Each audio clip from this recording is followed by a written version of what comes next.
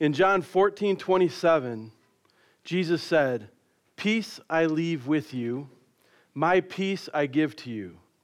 Not as the world gives, do I give to you. Let not your hearts be troubled, neither let them be afraid."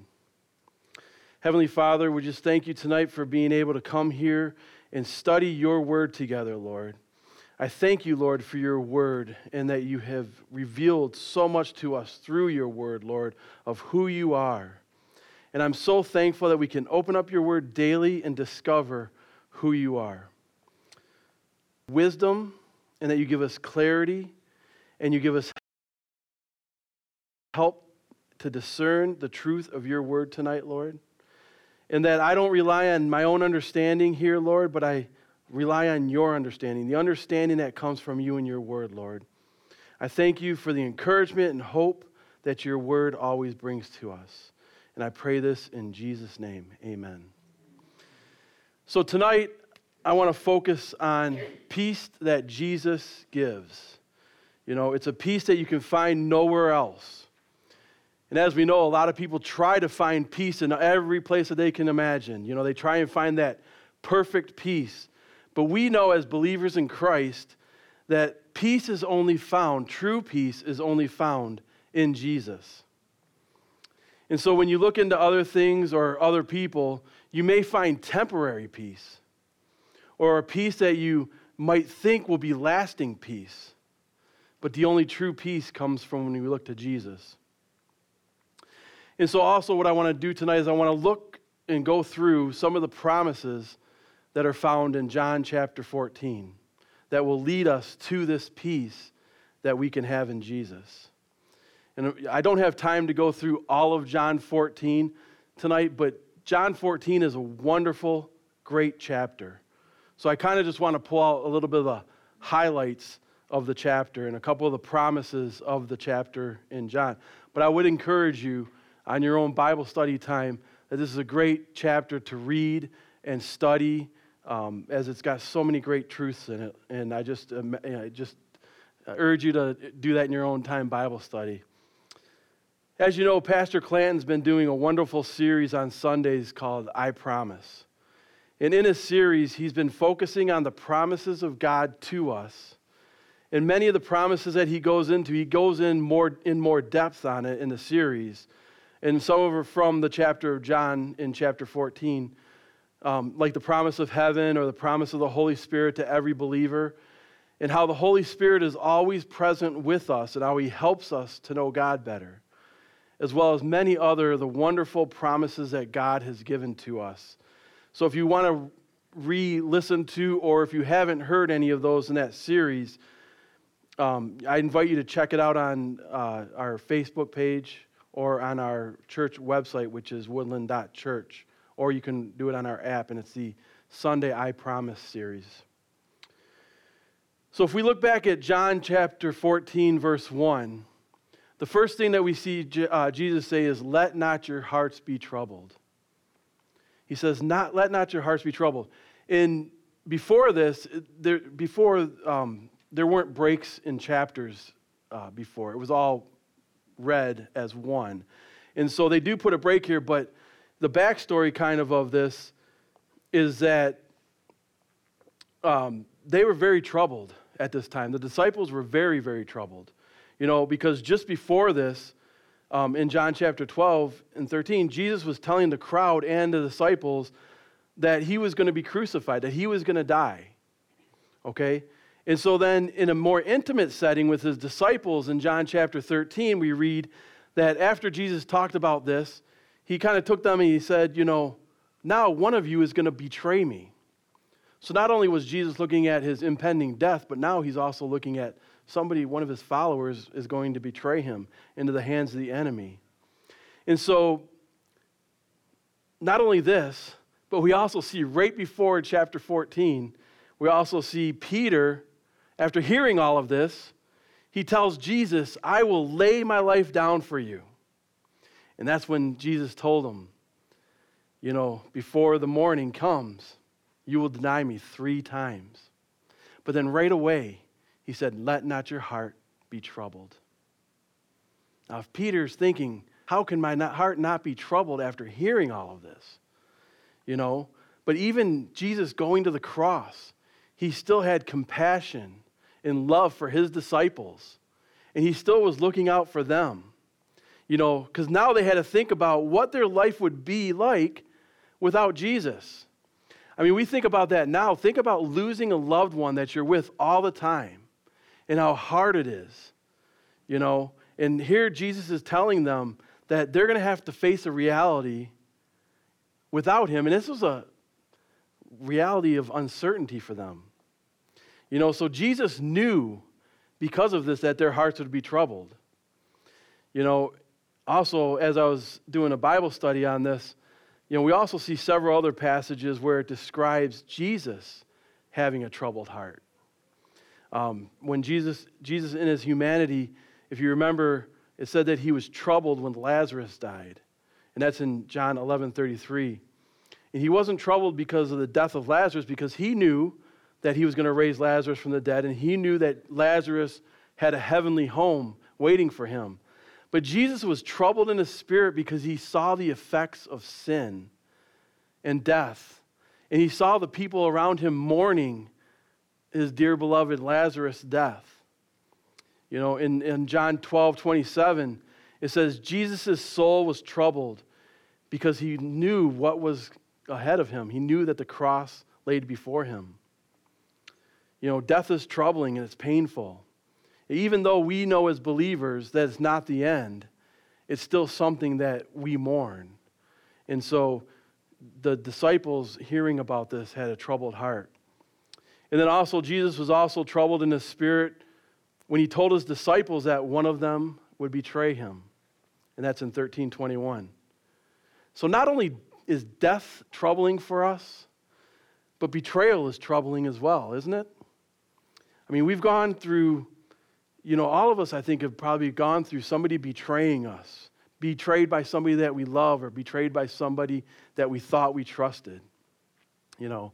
And so Jesus knew what betrayal felt like. Jesus knew what a troubled heart felt like. So he knew how his disciples were going to feel. I mean, we live in a world of uncertainty. Just look outside of us. You know, we see that all the time. And one of the most common causes for a troubled heart is the uncertainty of the future.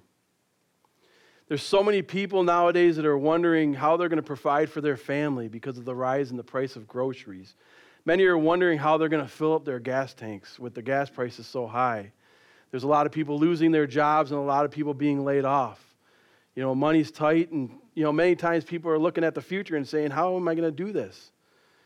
So Jesus, knowing all of this, is saying and telling them and us, stop stressing out.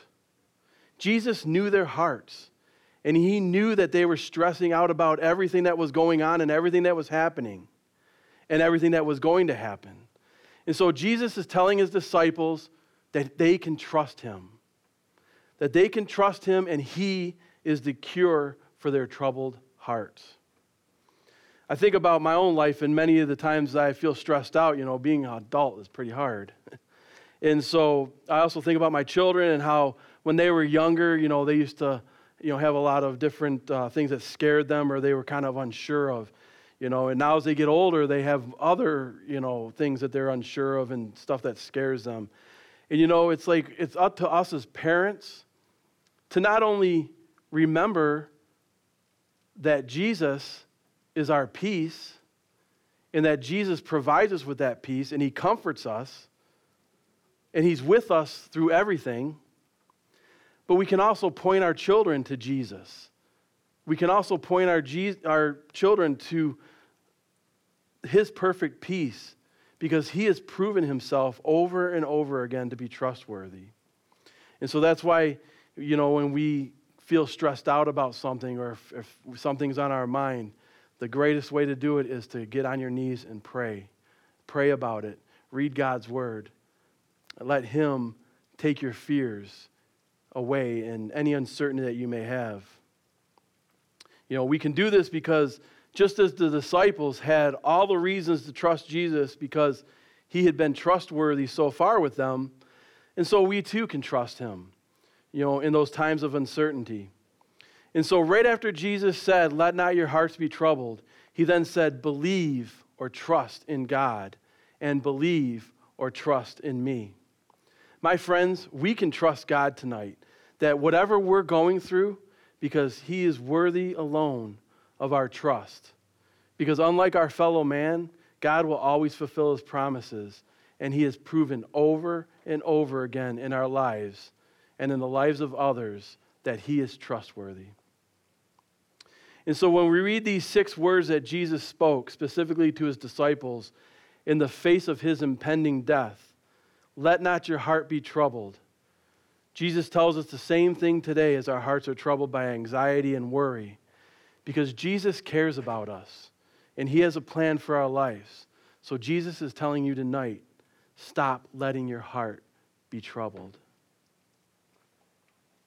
He's not saying don't begin to let your heart be troubled. He's saying stop it. Don't do it anymore. Don't let your heart be troubled. And it's interesting that we see sandwiched in between verse 1 and verse 27, Jesus says twice, don't let your heart be troubled. So it's pretty important because he offers these much needed words of hope and comfort. And so as we go through John chapter 14, we see 4 promises in this chapter. And the first promise that we read in John chapter 14 is that we have a promise of eternal life. Right after that, Jesus went on to tell them, "In my Father's house are many rooms." Sometimes it says mansions. "If it were not so, I would have told you that I go to prepare a place for you. And if I go and prepare a place for you, I will come again and take you to myself, that where I am, you may also be. And you know the way to where I'm going." And that's John 14, 2 through 4. So heaven is a real place. I know that he talks, in some of the translations it says mansions, and my daughters always wanted to see mansions.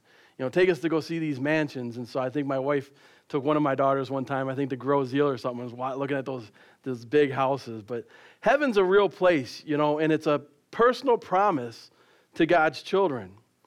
And so Jesus told his disciples that he was going to prepare a place for them. He's speaking of something that's tangible and real. And he reassured them and us that he will return to take them to heaven, his Father's house. So Jesus was telling his disciples and us that they will have struggles, they will fail, they will face betrayal, as he did, and they will experience death. But through all of the struggles of this world, Jesus did not want their hearts to be troubled in regards to heaven, because it's our inheritance that we've been promised as believers in Christ, because heaven is our home. My daughter Elena, she loves to study God's Word. She's always asking questions about it, and she's kind of my little evangelist. She wants to teach and preach as well. She wants to teach and preach God's Word to everyone. She's always talking about that to people. And I remember about a month ago, we had a nice little discussion about heaven. And she was asking me all the questions that kids ask. What's heaven going to be like? What is it going to look like? All these good questions. And I actually brought her a book home tonight, a devotional about heaven. And so I gave her a few Bible verses to read about heaven, and she kind of marked them up in her Bible. But the Bible does speak a lot about heaven. In fact, the Bible mentions heaven around 532 times. And so here it says that we are going to dwell in the Father's house.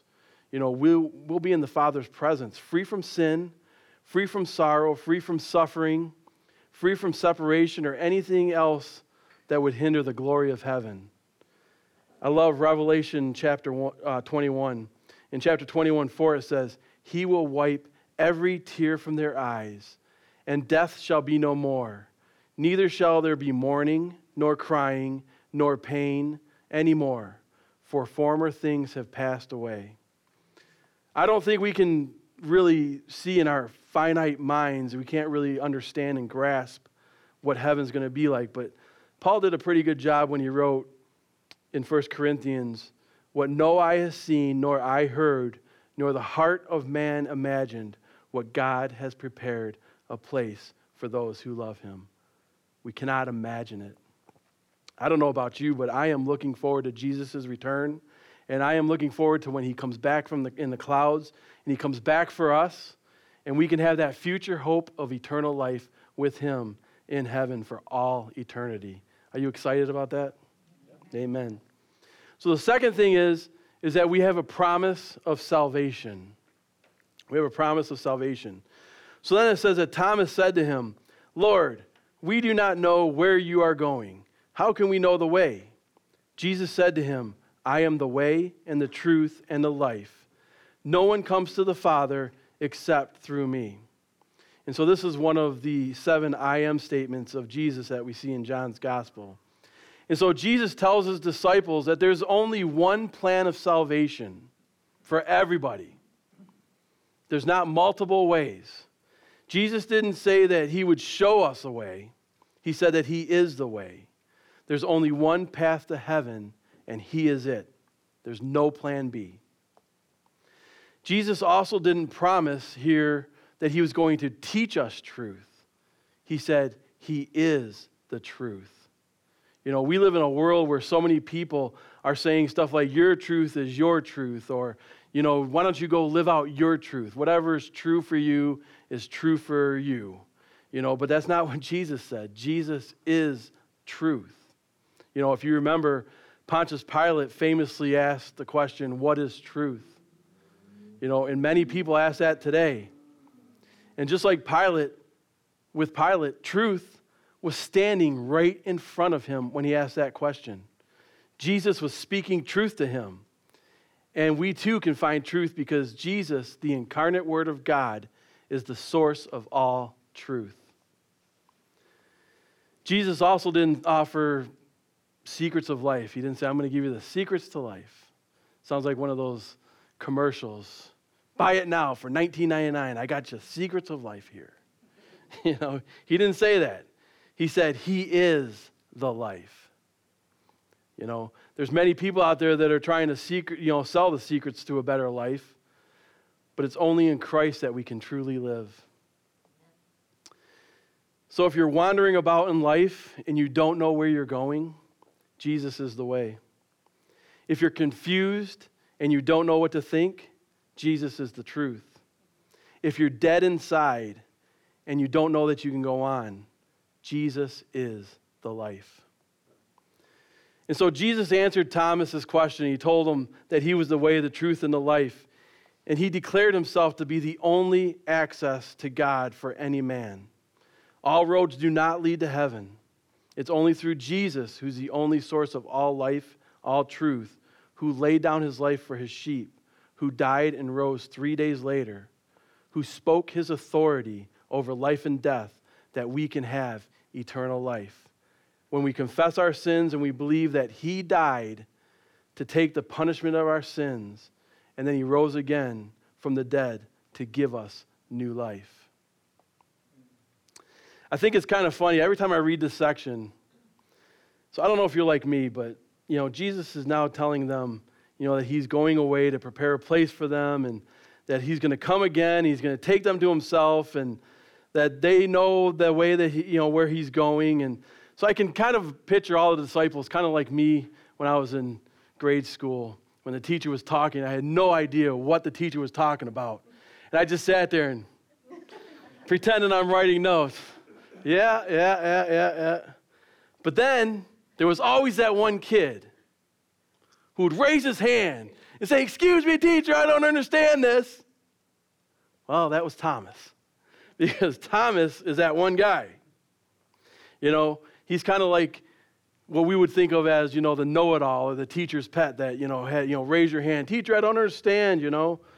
But Thomas was not that kid that, you know, he had no idea what the teacher was talking about, you know, and he didn't know what Jesus was saying. So Thomas put up his hand and said, I have no idea what you're saying here. You know, can you explain it? And so then Jesus told Thomas and the other disciples, and that's when he said, you know, because, you know, he's telling them, I'm going to come back for you and I'm going to prepare a place for you. And so then he says to him, I am the way, the truth, and the life. No one comes to the Father except through me. So I don't know if that cleared it up for him or not, but Thomas did ask that question of, how do we get to where you're going? And so that's when Jesus said that. And I remember reading a story about a little girl's family who moved to a newer neighborhood. And so one day the girl's grandfather came to visit, and they took a walk. And they walked for about 15 minutes or so around the new neighborhood. Then the grandfather asked the little girl, "How far do you think we are from home?" And the little girl responded, "I don't know."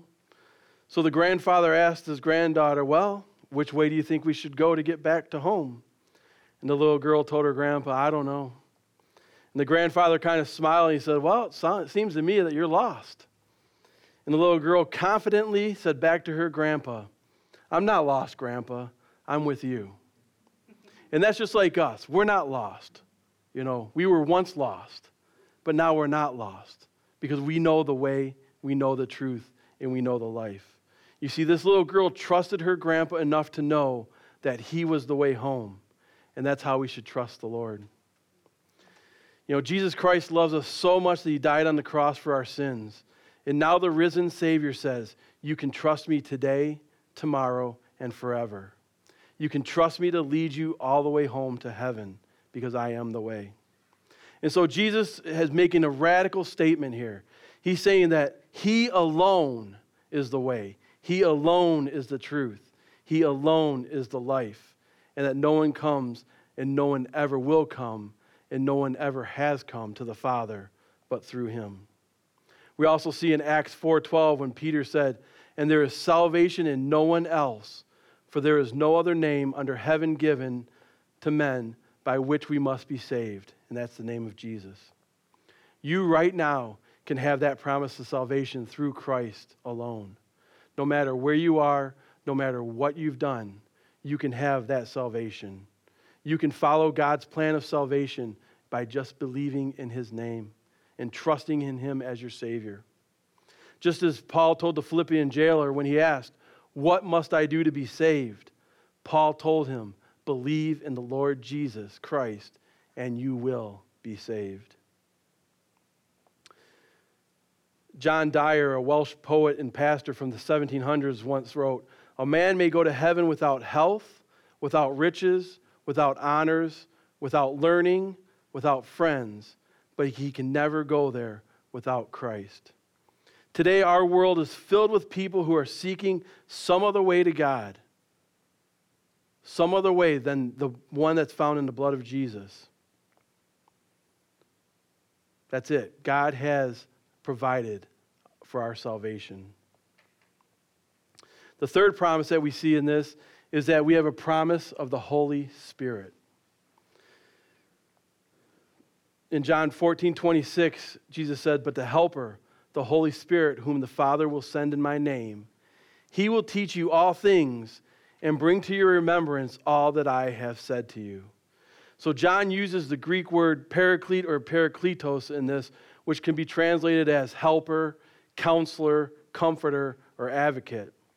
It's kind of like a defense attorney in the court of law that in the legal aspect of the Holy Spirit when Jesus says that he will convict the world of its distorted view of sin and judgment.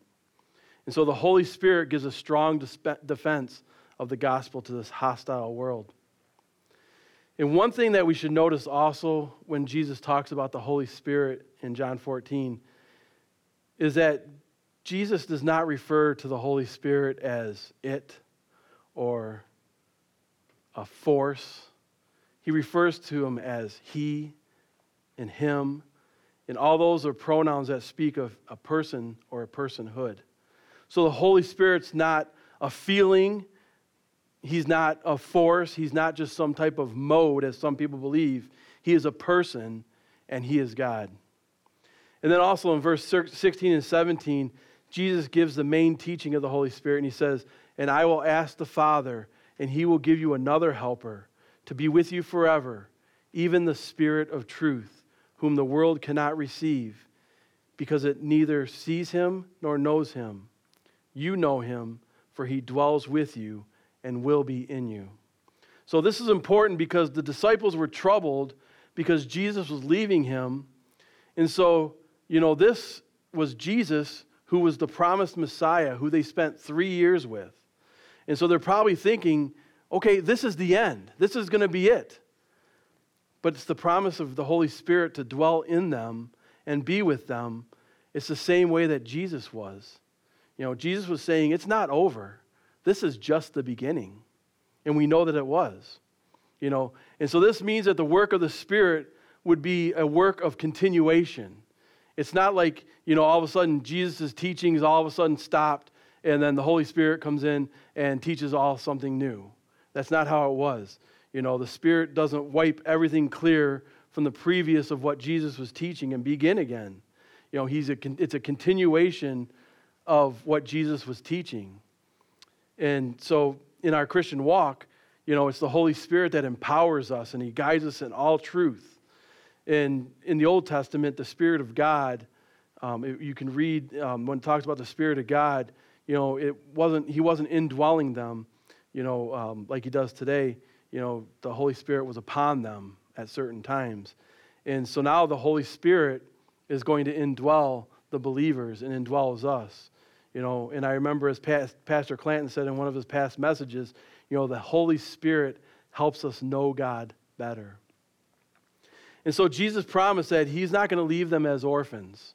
That's what they probably were thinking, that they would, so Jesus is promising, I'm not going to leave you as orphans. And I love what Charles Spurgeon wrote about Jesus not leaving us as orphans says. He says, an orphan has parents who are dead. The Spirit shows us Jesus is alive. An orphan is left alone. The Spirit draws us close to God's presence. An orphan has lost their provider. The Spirit provides all things. An orphan is left without instruction, and the Spirit teaches us all things. An orphan has no defender. The Spirit is our protector. So this is a wonderful promise that we have, because their training wasn't finished, but it's going to be continued, and it's to be continued by the Helper, the Holy Spirit. And the Holy Spirit would teach the disciples that, more of what they needed to know, and it tells us that, He would supernaturally bring the remembrance of Jesus' words to them, and it's both for their benefit, and it was also for the benefit of them writing the Gospels. And so the Holy Spirit guides us. He speaks to us through His Word. He reveals God's will in our lives. He's our comforter. He's our helper. He's our guide. He's the revealer of truth, and He will guide us into all truth. And I'm so thankful for that promise of the Holy Spirit and His work in our life tonight. And so the fourth thing that I want to talk about as a promise is when we have the first three, our promise of the Holy Spirit, the promise of salvation, the promise of eternal life, then we can truly have that promise of peace. It's a peace that only Jesus can give. And so after speaking about this, Jesus said to them, peace I leave with you, my peace I give to you. Not as the world gives do I give to you. And then He says again, let not your hearts be troubled, neither let them be afraid. So peace is such a wonderful word. We all want peace, right? How many songs are made about peace? How many singing the same song I'm singing in my head right now? All we are saying is give peace a chance, right? So man longs for peace. We always have. And Jesus offers peace that the world cannot give. The world's peace is based on resources and it's temporary. The peace that Christ gives is based on a relationship and is eternal. And we can have that peace with God through the completed work of Jesus Christ. The peace the world offers usually has strings attached. Usually when somebody's offering you some type of peace, they want something from you. But the peace of Christ has no strings attached. The peace of Christ gives us, and it surpasses all understanding. God's supernatural peace surpasses all natural understanding. And no matter where we're going through or what we're going through, whether it's good or bad, we can praise the Lord and have peace in our hearts. And that peace surpasses all of our understanding. How many times have you been going through something and you read God's word and it kind of calms you down? Or how many times are you stressing out about something and you get on your knees and you pray about it? Or you pray with others about it? And that's a peace that passes all understanding. It's a supernatural peace. And so Jesus began verse 1 of chapter 14 with, let not your hearts be troubled. And then here he says again, let not your hearts be troubled. So I think he's trying to tell us something. So what are you afraid of tonight? How is your heart troubled? You know, in 1 Peter 5, he wrote, humble yourselves, therefore, under the mighty hand of God, so at the proper time he may exalt you, casting all your anxieties on him, because he cares for you. You know, we're told to humble ourselves before God and trust him, because he will take care of us. And part of humbling ourselves before God includes casting all of our cares upon him. If you think about casting, it's like throwing. You know, if you're fishing, you cast your, try to get, you cast your reel out there, or your line, I think, right? I'm not a fisherman, but but that's what I think of when it, God is all powerful, loving, he's full of compassion, and he's able to handle all of our cares when we let him. Jesus calls us to come to him and cast all of our cares and our troubles on him. And when we do, the promise is that we will find rest for our souls. Jesus offers perfect peace, and we can have that perfect peace because of his promise of eternal life, his promise of salvation, and the promise of the Holy Spirit. We can experience the peace of God in our lives, and as I said earlier, the peace of God is the only true peace that we can have that's not temporary. And when Jesus told them, peace I leave with you, my peace I give you, that was like a normal, customary greeting back then. They would say, peace I leave with you, a customary wish of shalom or peace to them. It was common for them to say, in the ancient culture, when somebody said peace as they left, there was no really special meaning to it. They were just saying goodbye. It's kind of like how we say goodbye. But Jesus wanted them to know that he was not just casually saying goodbye to them. It wasn't an empty peace or an empty goodbye that the world would offer. His peace was a better peace, a real peace, a perfect peace. And so Jesus was leaving his disciples with two things that were greater than any type of fortune or material thing that he could leave with them. He was leaving them with the presence and the power of the Holy Spirit and the real peace that only he could give.